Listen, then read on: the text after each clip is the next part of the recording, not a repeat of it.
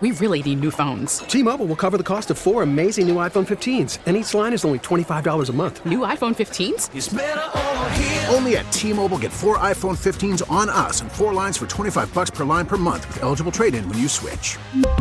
Minimum of 4 lines for $25 per line per month with autopay discount using debit or bank account. $5 more per line without autopay, plus taxes and fees. Phone fee at 24 monthly bill credits for well-qualified customers. Contact us before canceling account to continue bill credits or credit stop and balance on required finance agreement due. $35 per line connection charge applies. See T-Mobile.com. This is a KDKA radio time capsule. Now, the CEO and president of the Heinz History Center, Andy Masek.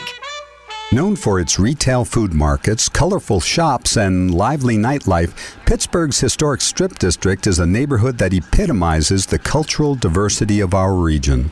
Out-of-towners' eyebrows rise when they first hear of the Strip District, but Pittsburghers know that the name refers to the narrow strip of land along the Allegheny at the base of the Hill District. The Strip is confined by natural boundaries, including the Allegheny River and the extension of Grants Hill between 11th and 33rd Streets. Steel Baron Andrew Carnegie got his start in the iron and steel industries with the Upper and Lower Union Mills at Smallman and 33rd Streets. Alcoa also began its commercial production of aluminum in the area. The Fort Pitt Foundry cast cannons for 3 U.S. wars on Smallman Street, and George Westinghouse built his air brake factory on Liberty Avenue. Beginning in the early 20th century, the Strip's proximity to local rail yards transformed it into a hub for produce businesses. By the 1990s, dozens of retail shops opened on Penn Avenue and Smallman Street, providing a rich array of produce, ethnic foods, and restaurants. In 1996, the Senator John Heinz History Center opened on Smallman Street,